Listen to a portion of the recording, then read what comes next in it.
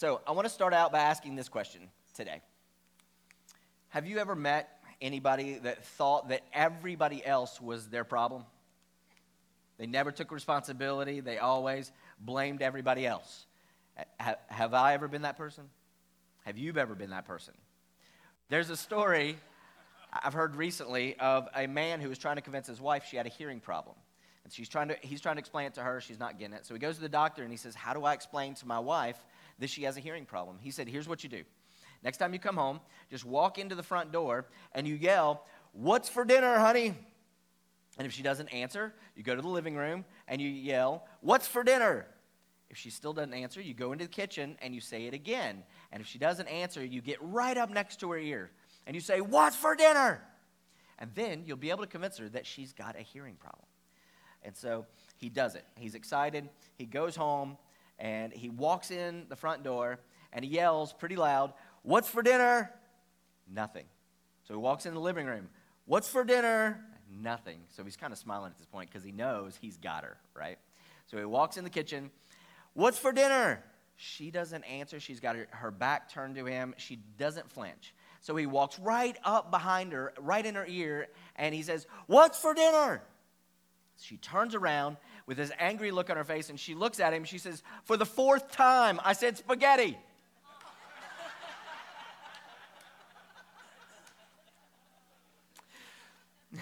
Now, so often, we think that the issues are all about everybody else. We keep pointing at other people, and we forget that it might be us. And this may be an issue that I have, that you have, maybe we all have, or the issue that the older brother had in the parable that Jesus told. So we are in part 2 of this series that we're calling On Mission. And what we're doing is we're studying the parable of the two sons. Now, you might know it as the parable of the prodigal son or the lost son. But through this series, we're going to study the three main characters of this parable: the lost son, the older brother, as well as the father. And so last week, we talked about the lost son. Okay? And we all admitted that we've all run from God. We've all done something wrong at some point. And sometimes we honestly take too long to come back home. And so we run because sometimes we think that God is just restrictive. He's a killjoy. And also the thing is sin is fun for a time. But eventually we get to a place like the lost son did where all of our wrongdoing, all of our sin catches up with us. And we know from Scripture that God actually wants us to be convicted of that sin or that wrongdoing, but He doesn't want us to feel shame because then we don't want to come back home. So the father in the parable, he didn't give the village a chance to shame his son with the traditional ceremony that would actually do that. Instead, he ran to him, he kissed him, and he threw a party. And we find out that God doesn't see you as broken. Okay? After you run from him, he doesn't see you as broken. He sees you as loved and welcomes you home. Now, that was part 1 last week. If you didn't get that, then you can go back and pick it up on our YouTube page or our website. Okay? But today, I want to unpack a little bit the older brother. Okay? There were 2 sons in the story, not just one. And I want to back up to the original reason why Jesus was even telling this parable in the first place as a context, okay? Luke 15:1, the context of this parable is that the tax collectors and the sinners were all gathered around to hear Jesus. They liked Jesus.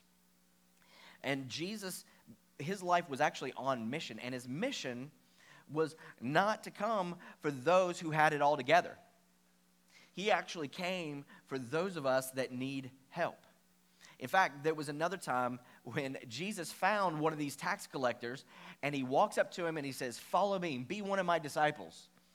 And so this tax collector, his name was Levi, he got up and he actually left everything to follow Jesus. And so Jesus says, "Let's have a party, and let's have it at your house." So he invited all of his friends. They were all sinners and tax collectors. So there Jesus is with all of these sinners and tax collectors, and the religious people come and they go, "Why are you eating with these tax collectors and these sinners?"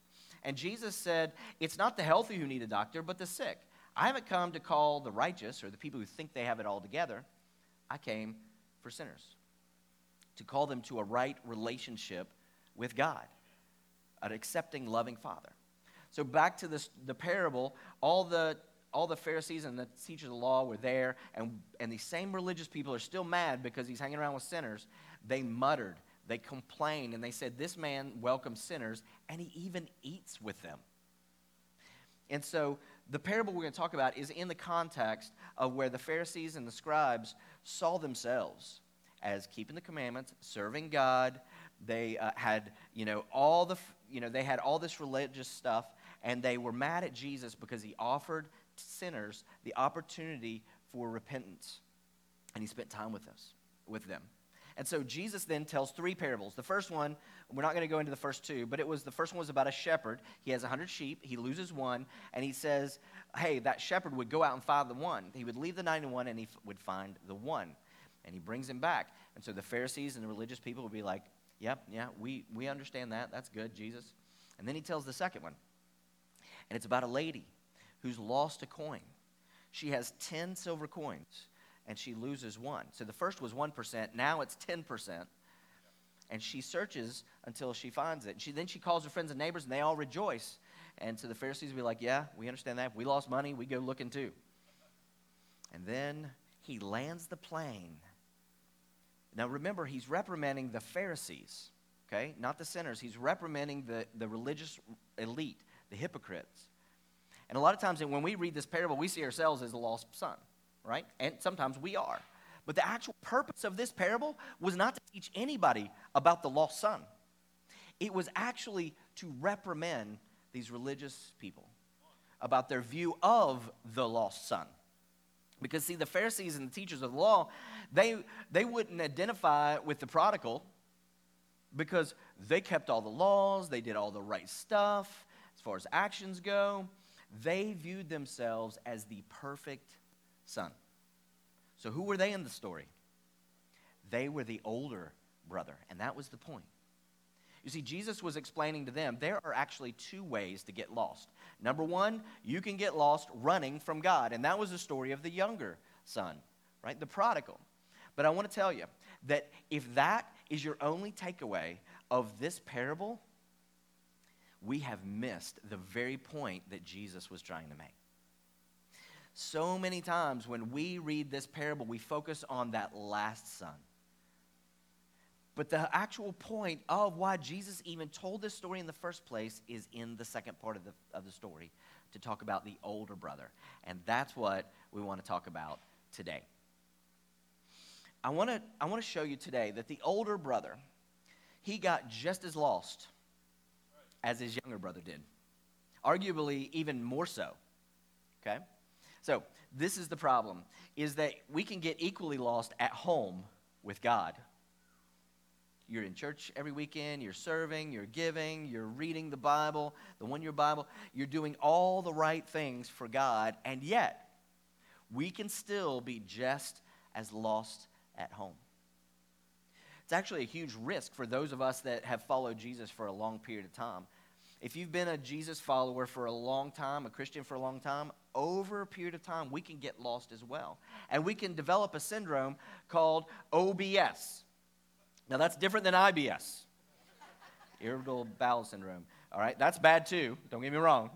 But no, this is OBS. And you'll find this in different places. It's not original to me, but it actually stands for older brother syndrome. Okay?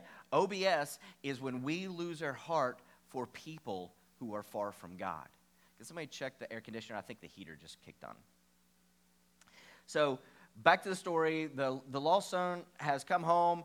They're throwing a party. It seems like everything's going great. And then at that point in the story, the midpoint of the story, in Luke 15, it says, meanwhile. That's the part of the movie where the soundtrack kind of changes and everything starts to go downhill. All right? So meanwhile, the older son was in the field. And what was he doing? He was doing all the right stuff for daddy. He was a good boy. He was the perfect son.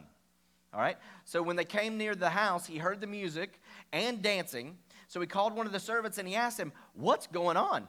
And he says, your brother has come home and your father has killed the fatted calf because he is back safe and sound.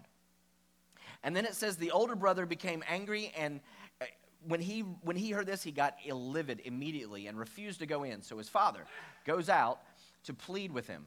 But he answered his father, and he said, look, all these years I've been slaving for you, and I've been doing all the right things. I never disobeyed any of your orders.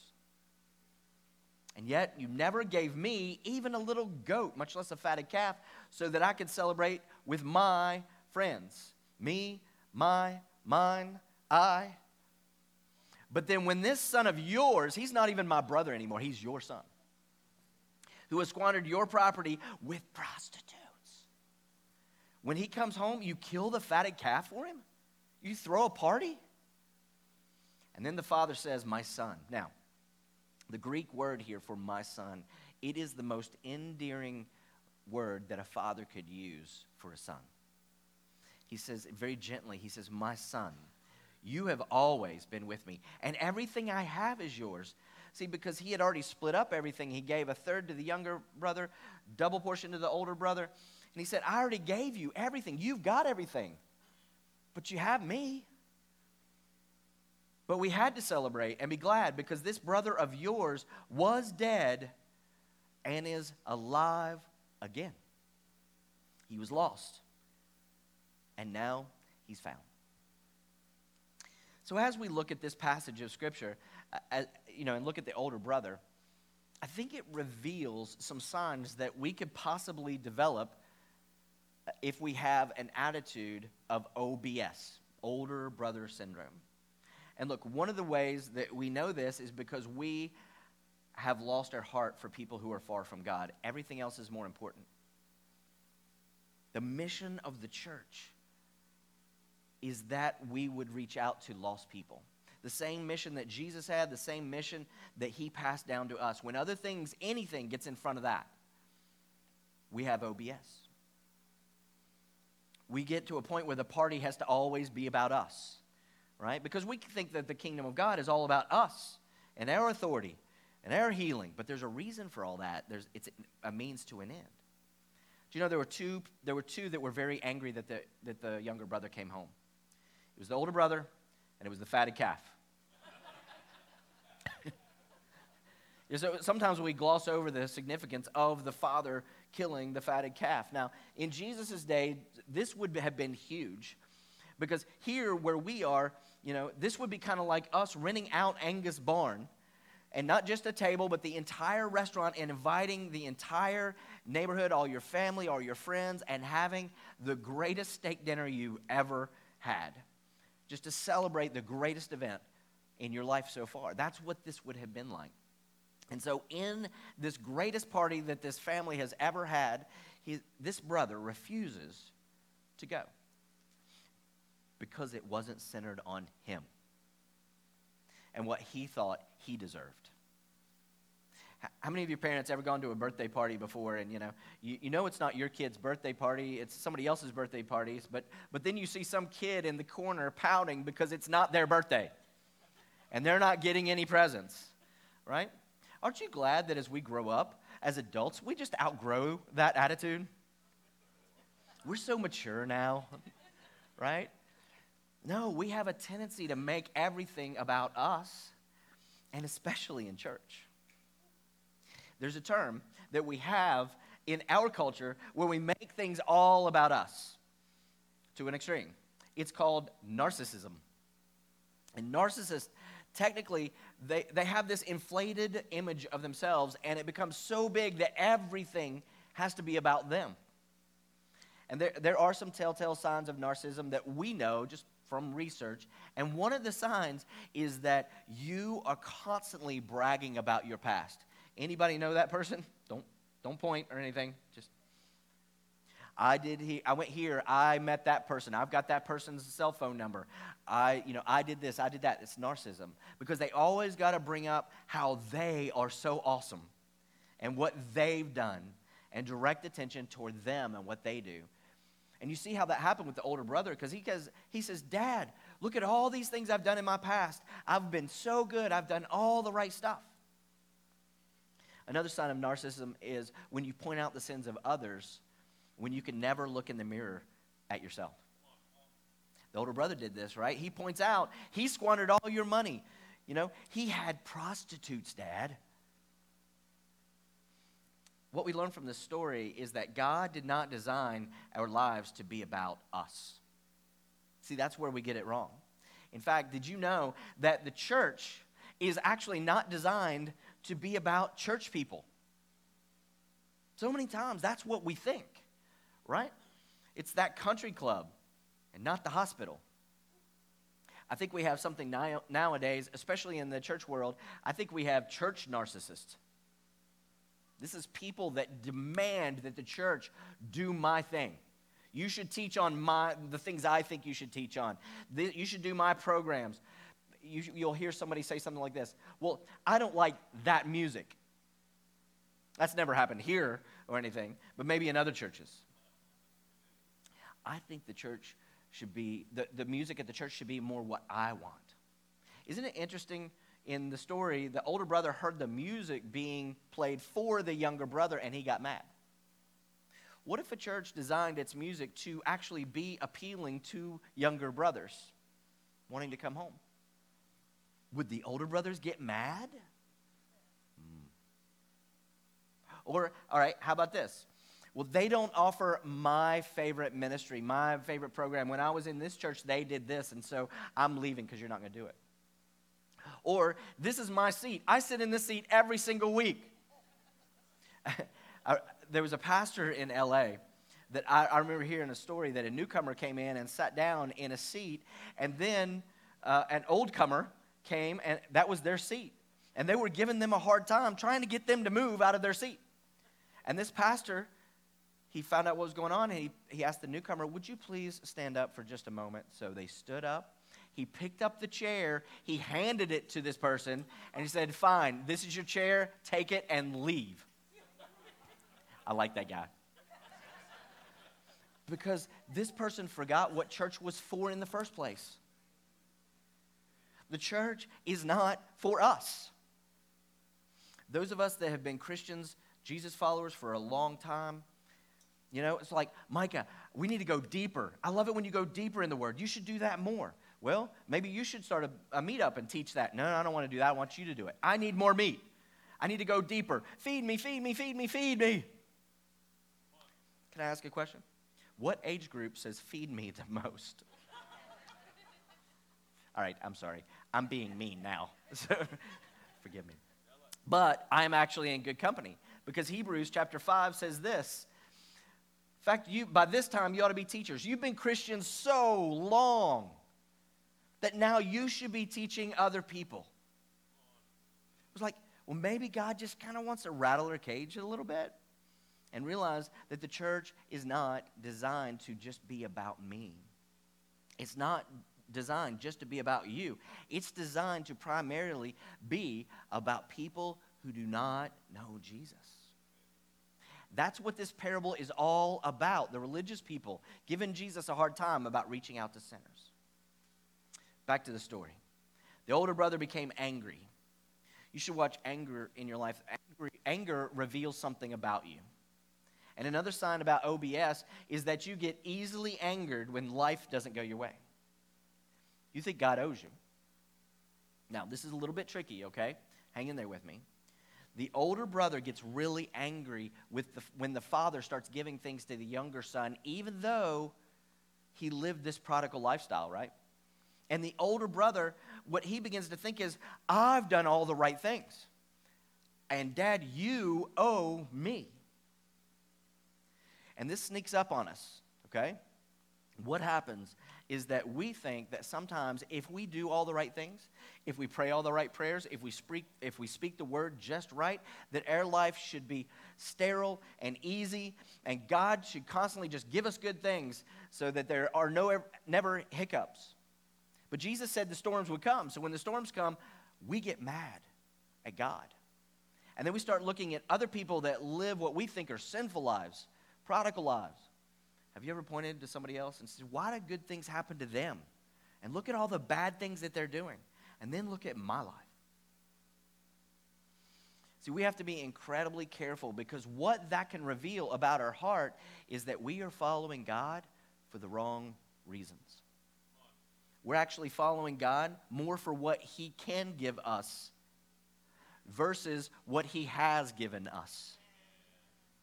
That love and that grace, salvation that he's already given to us. And here is the big takeaway today. Here's what I want you to understand today, is that we've got to follow Jesus more for what he has given us than what he will do for us. I'm going to say that again. We have to be Jesus followers, not for what he has already done in our lives, or more for what he has already done in our lives than for the promises of God that we want to receive. In other words, we love and we follow God based upon his salvation and his grace, not based upon his provision.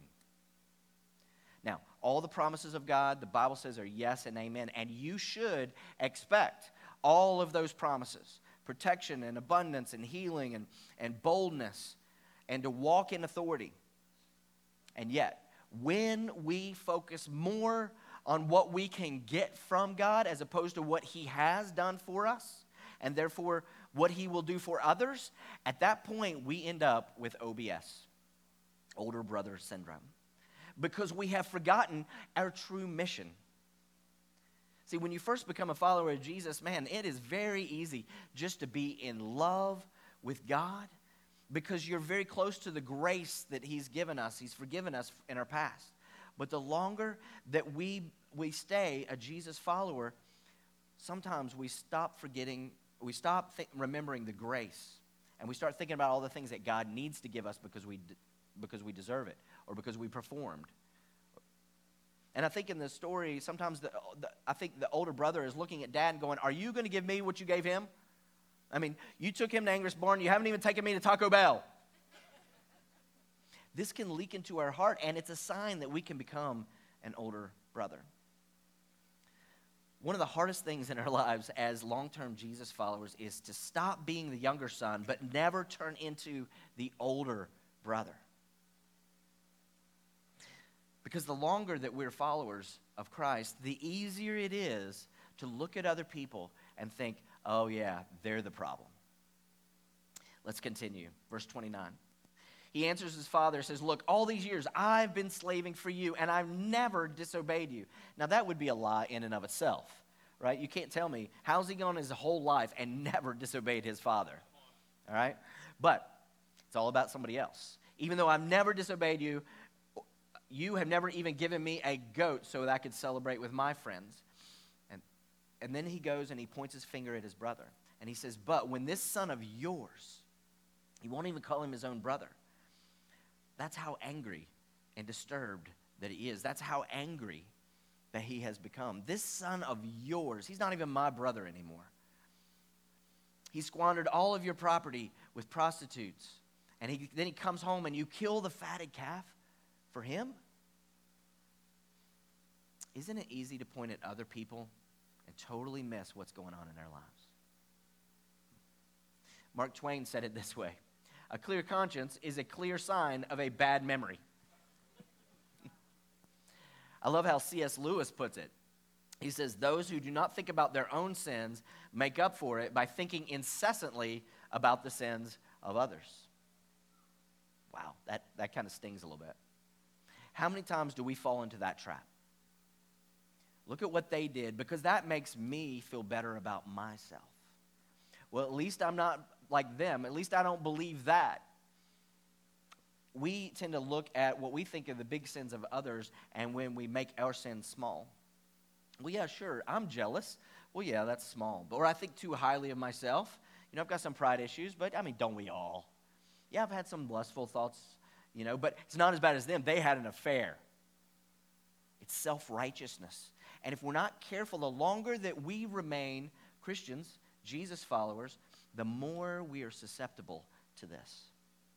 There's an old saying, the ground is level at the foot of the cross. In other words, we all, myself, you, we're all only at the foot of the cross because of Jesus, his grace, and his love.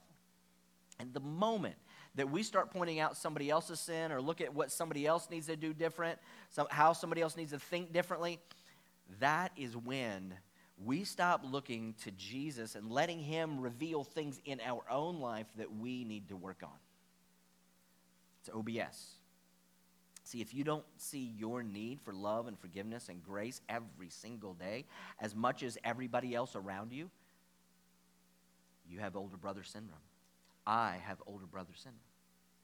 And the more we allow God to use us, to sacrifice our own lives and the things that we've got going on, to reach out and to help other people find him, then we are on mission.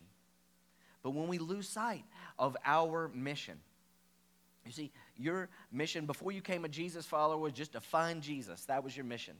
But then as a Jesus follower, your number one mission is to reach out into hurting and dying world and to share what he has done with you. Look for opportunities to share his life, his love, and his church.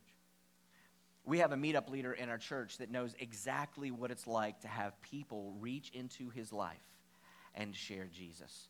Check this out. My name is Jason Kea. I grew up a Catholic. I went to Catholic school. I got in trouble in the military, and I was sent to prison for 18 months. I got to a point in my life where I was like, you know what? I'm either going to kill myself, or God, you're going to have to show me the truth of who you are, because I can't live like this anymore. I said, if you're Muslim, I'll be a Muslim. If you're a mouse on the ground, I'll worship you. Sure enough, as soon as I had prayed that in that cell, days later, boom, this one came talking about Jesus. Boom, this one. And it was always Jesus, Jesus, Jesus. I'm like, what the heck? So I knew it was God, because he was the only one in that room, in that jail cell with me. And so in the prison, I went to a Pentecostal church. I had never seen so much joy in my life. Like in Catholic church, we're like, you can't say anything. And when I went to this church, they were jumping around, dancing. They were all singing songs. I'm like, I didn't know what to do with myself. But there was something special about that, and I was so attracted to it. So 3 weeks later, I was in my jail cell, and I was crying and crying and crying. And I think at that time, I realized my family was my God, because it was really hard for me to leave Catholicism to come to this Pentecostal movement that I was looking at. But I knew that God had showed me that this was the way. To be born again was the way. I was crying, and I said, Lord, I receive you into my heart as my personal Savior. And that's when I became born again. A couple weeks later, I was walking in the prison. I looked up, and there was a light, and the light came into me. And it was the most powerful, amazing feeling of love I've ever felt in my entire life. It was so strong that I almost fell to the ground. I could hardly stand. And I kept thinking to myself at that moment, if someone had a gun to my head and they shot me, I would tell them, I love you.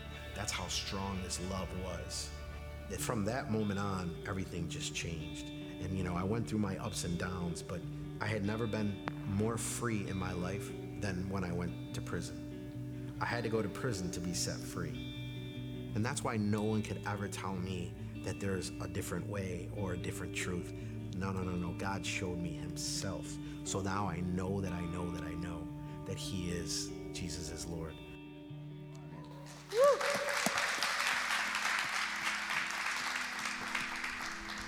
My friends, this is our mission, to be the hands and the feet of Jesus, to make sure that we are not distracted by all the things that the Father has given us. And we have to make sure that we keep our eyes on mission, and that is to reach those in our lives that are far from him, to reach the lost sons. Now, in 2 weeks is Easter. And I'm telling you that Easter is the easiest time to invite somebody to hear the message of Jesus. The whole theme of Easter is hope. And we are going to present hope to people this Easter. And I'm going to present it in such a compelling and loving way that they will not be able to escape it. That the Father is waiting for them with arms open wide. So on your seat, you've got 2 cards there, and one is a prayer card. And we got 100 or more of this last week of these. But this is where you list in 2 places the people that you're praying for, just the people that the Holy Spirit has brought to your mind. Even as we're talking, a coworker, a schoolmate, a teammate, a neighbor, a family member, whoever it is, that those people that God brings to your remembrance, write their names down at the top, and then underneath the preparation, tear it off put the bottom part in the offering bucket on your way out, and so that we can pray with you. We want to pray with you. We got a ton of cards last week. We've been praying over those, and we're just going to continue to pray for those. And then that other piece is an invitation, okay, to the whole Easter weekend, all right? Invite them to the Easter event that's on Saturday. It's not just for children. We're going to have food and a lot of stuff for adults as well. And so we're just going to be able to relax, hang out, get to know each other. It'll be a lot of fun. And then also get to know all those new people that are coming in. Then on Easter Sunday, look, there's nothing more fulfilling than sitting next to somebody that you know needs hope and listening to the gospel being presented to them in a way that they can understand it and accept.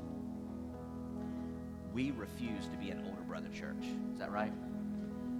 And we will always be a place where we want to reach out to younger brothers who need to be welcomed home to the arms of a loving Father. And that is the only way that the world we live in is going to change. We have to be this way. We have to. We cannot be the older brother. I like to say it like this, is that God is actually distracted by what's lost. Did you know that? I think that's the way I am. You know, we're distracted by what's lost. If I can't find my phone, you know, I'm distracted by that. I'm looking under couch cushions and retracing my steps. It's not like I walk in and go, well, can't find my phone, but I got my couch.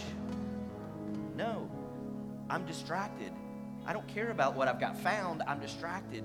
It's not that I don't care about it. I like to sit on my couch, but it's the one sheep out of the 99, the one coin out of the 10, the one brother out of the 2. God is distracted by that which is lost, and it's Jesus' mission. When he came to earth, he was on mission to seek and save the lost.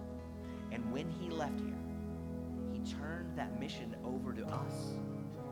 And he said, go into all the world and make disciples. There are plenty of lost people. And your mission, my mission, is to reach out to them and help them come home to the Father. You see, this is why we have the Holy Spirit in us, is that he could give us boldness, that he would give us power to be his witnesses, to shine as a light into the world, until those that are far from him know exactly how much that he loves them. And as the lost brother, that the Father is waiting with arms open wide. So today, my prayer, and I hope your prayer is that the Holy Spirit would actually empower us and fill us and empower us, that we could be a light to the world, because that is when we are on mission. Come on, stand with me and let's worship together.